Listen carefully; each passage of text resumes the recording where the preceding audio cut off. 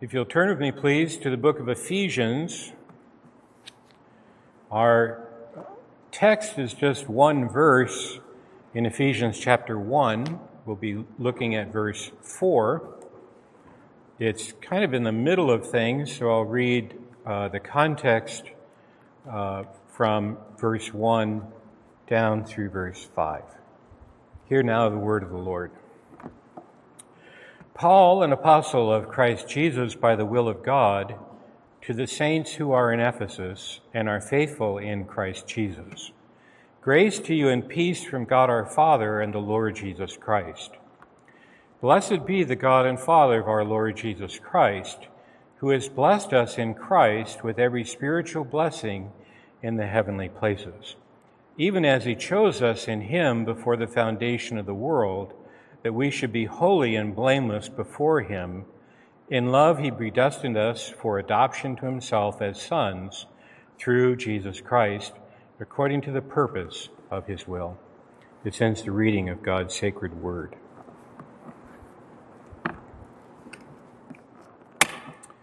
So last time we dealt with verse 3.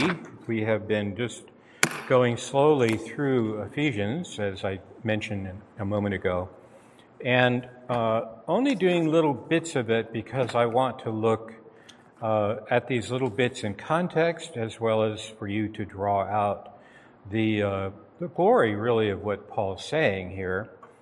So let me catch you up on where we're at.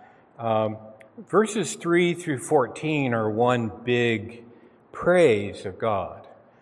People think that Paul is being a little long-winded. He does break it up. There are divisions, you could call paragraphs, in this presentation, but it is an interconnected thing from verses 3 through 14. And it opens with this benediction of God, this blessing of God. This is a Jewish form of blessing that's found elsewhere in the Scripture and in the New Testament in particular. This exactly the same way. Blessed be the God and Father of our Lord Jesus Christ. Those words exactly are stated also by Paul in 2 Corinthians chapter 1, verse 3, and in 1 Peter chapter 1, verse 3. It's easy to remember because it's chapter 1, verse 3 in Ephesians 2. So it's this form of blessing. I mentioned this morning in the morning sermon that I've been reading Tobit, and there are several of these blessings in there. It kind of caught my eye because it's the same form, blessed be God, in that same way.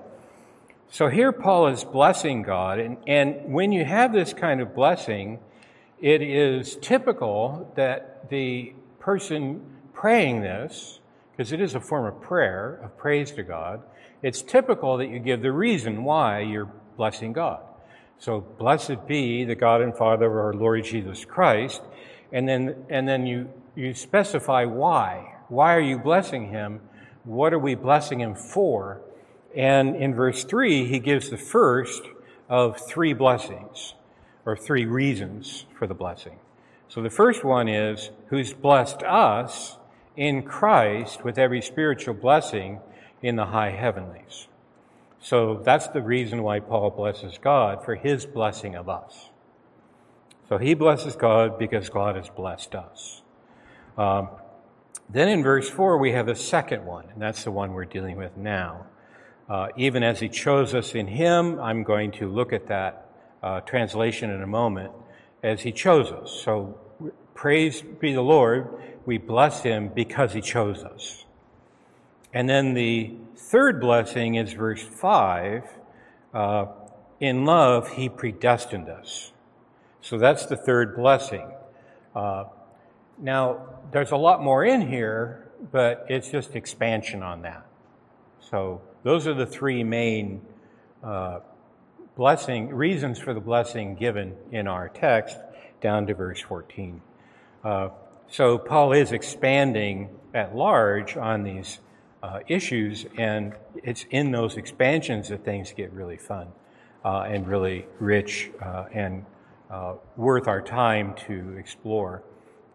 Well, here you have the Holy Spirit mentioned in verse 3. When it says every spiritual blessing, Spiritual for Paul means of the Holy Spirit, a blessing from the Holy Spirit. So if you look at verse 3, you're looking at the Trinity. It's God the Father, God the Son, and God the Holy Spirit. So blessed be God, the Father of our Lord Jesus Christ. There's the Father and the Son in every spiritual blessing. Spiritual is the Holy Spirit. So you are the beneficiaries of a Trinitarian working. That's how we put it theologically.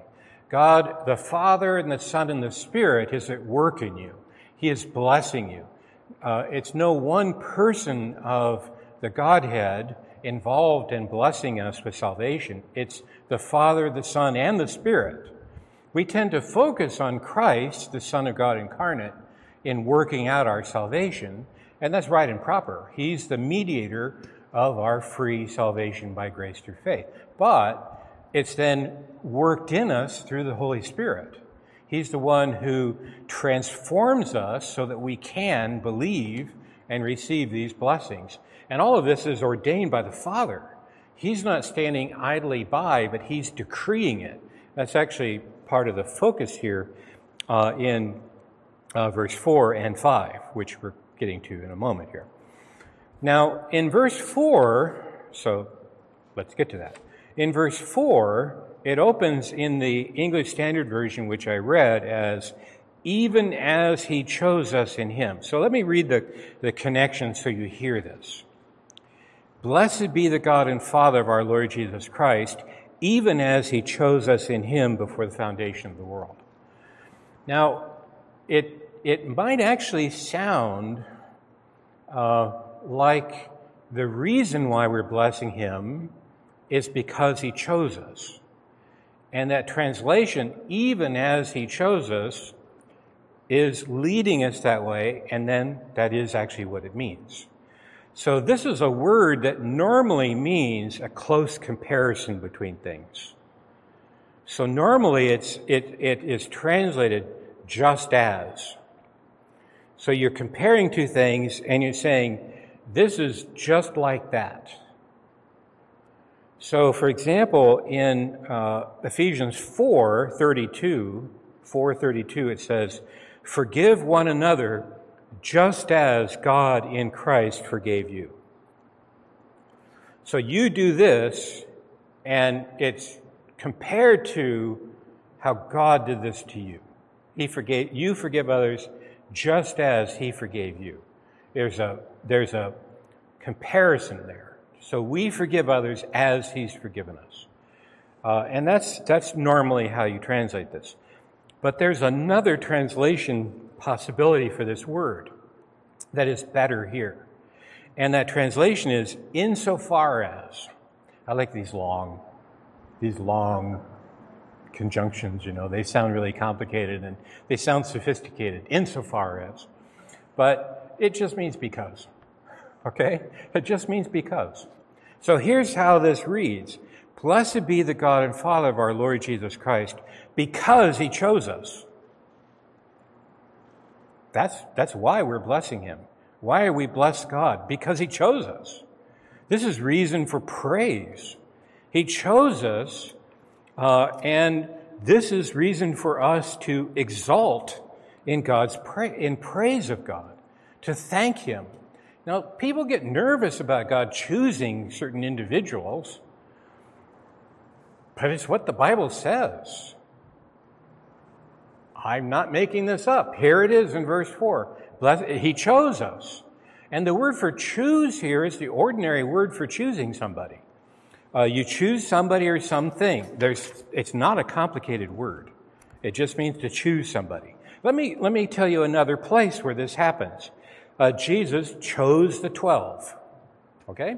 And here's what he says. This is John 15, verse 16. John 15, 16. You did not choose me, but I chose you and appointed you that you should go and bear fruit, and that your fruit should abide, so that whatever you ask the Father in my name, he may give it to you. Now, I read that whole passage because it's pretty wild and crazy. I mean, I want you to bear fruit, because then you ask for something in my name, and the Father will give it to you. And you're going, oh, wait. So he essentially said, I have chosen you.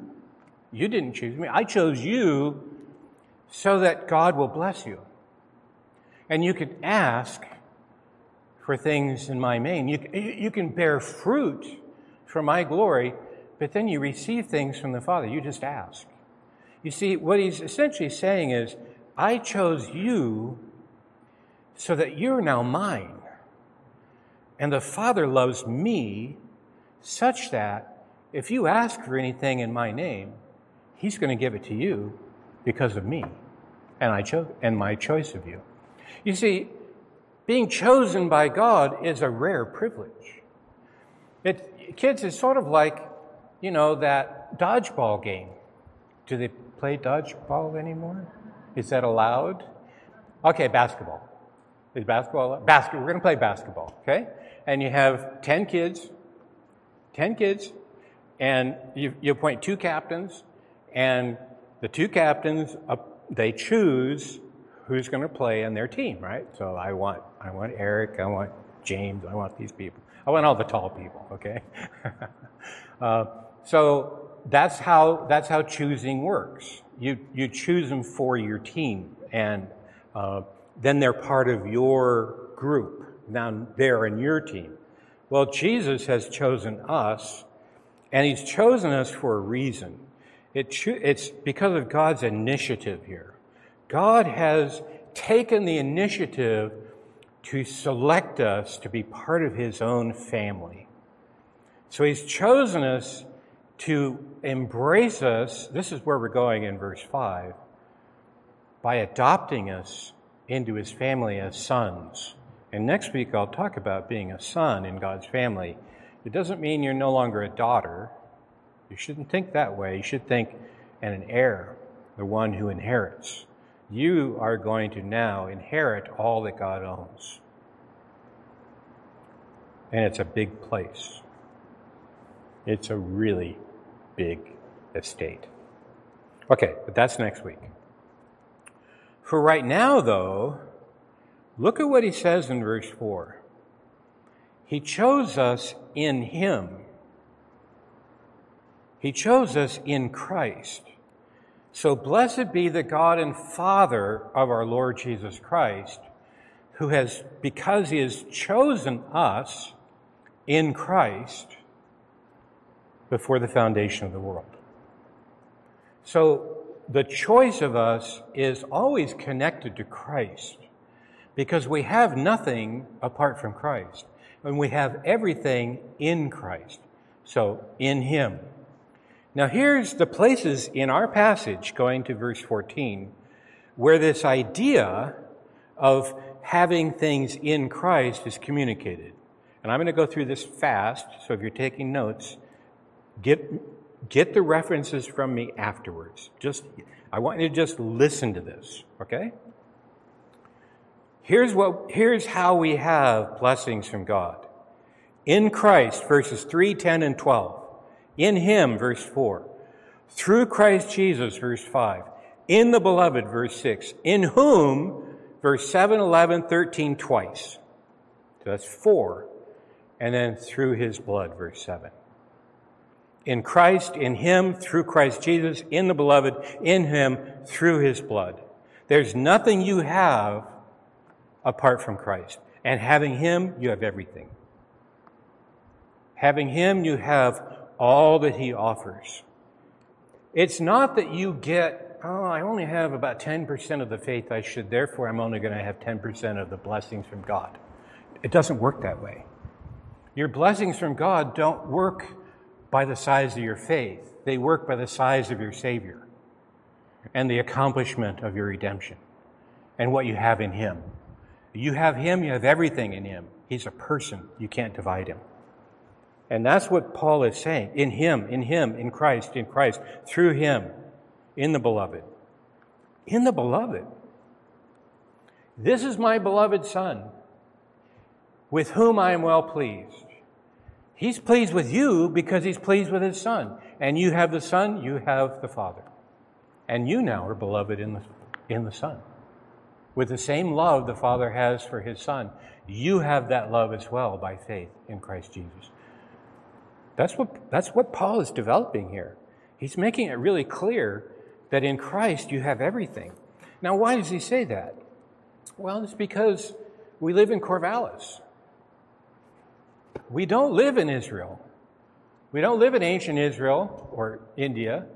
We don't live in this place where you could presume that the God of Israel is your God because you live in a certain country in the Middle East. See, that's how these people had been thinking.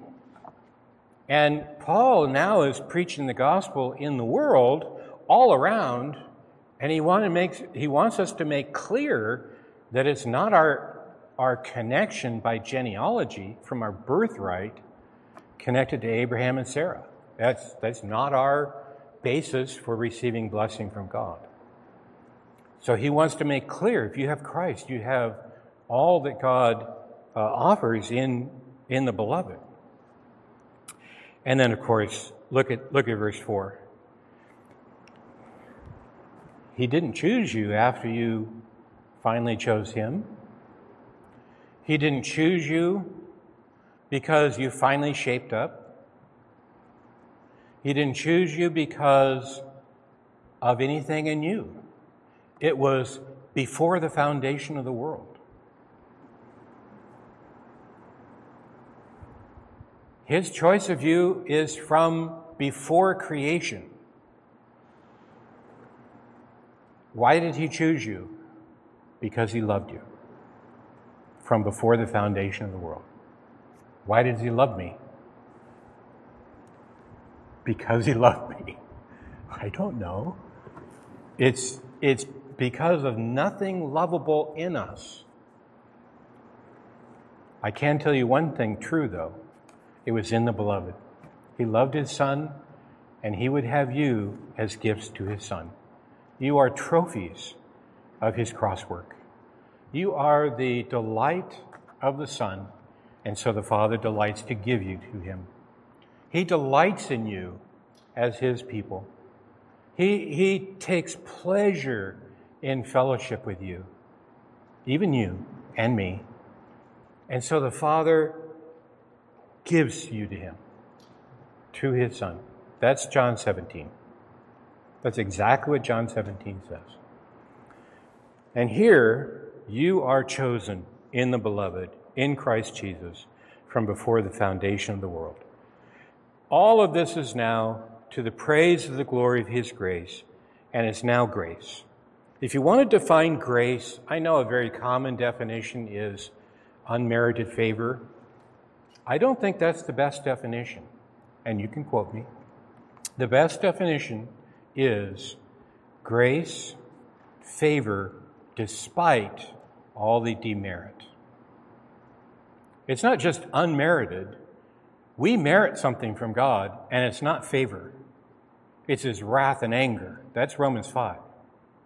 We are his enemies when he displayed his grace to us. So it's favor despite all the demerit we pile up.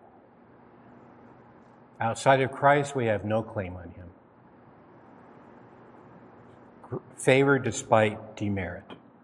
So here's how Paul magnifies God's grace. 3 times, verses 6, 7, and 8.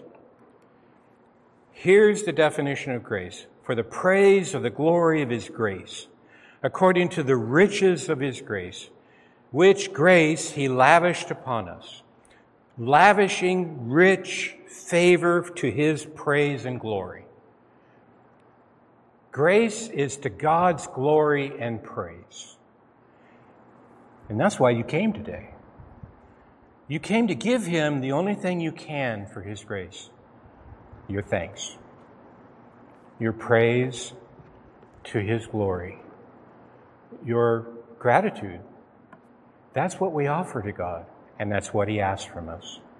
He lavishes his grace upon us. Now, I could go to another place on grace. There's a wonderful definition of that in the larger catechism. That will be another time. But for now, I want you to look at the end of this verse now.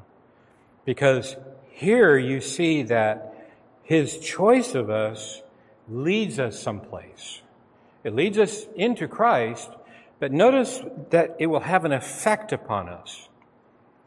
Let me read verse 4 again. Insofar as he chose us in him before the foundation of the world, that we should be holy and blameless before him. So see, it has an effect upon us.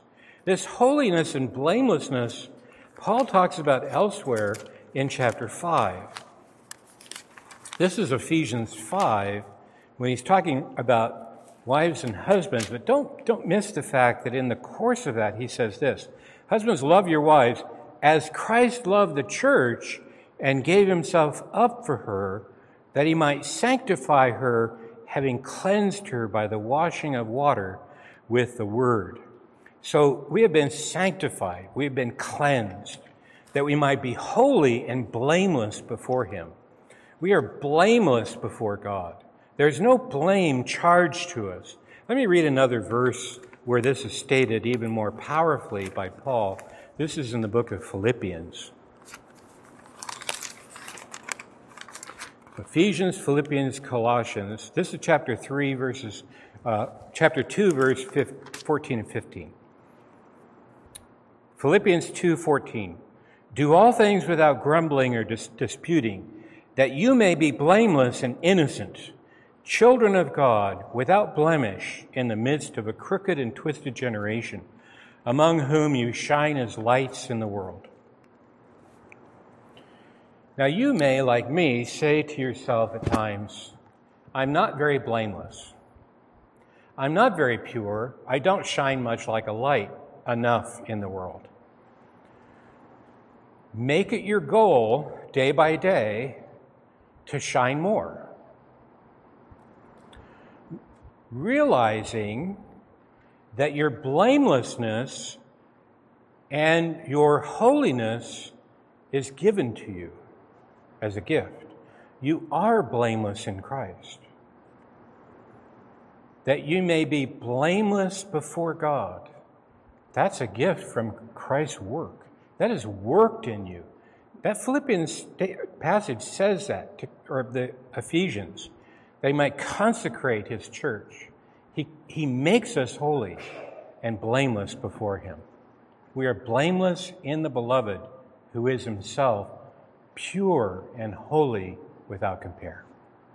So, brothers and sisters, this is a passage of rich grace that gives us strength to carry on in our Christian life, that we may walk before him in that calling that we have, to be blameless before him, to live holy lives. But we do so in freedom and joy, knowing we're forgiven, knowing we have this rich status as children of God granted to us by our Father in heaven. Blessed be the God and Father of our Lord Jesus Christ, who has blessed us with every gift of the Spirit in the high heavenlies in him. Amen. Let's pray. O Lord, our great Father, help us to walk in this way, to live in light of these great truths. Blessed be your holy name, O Lord our God. Your name is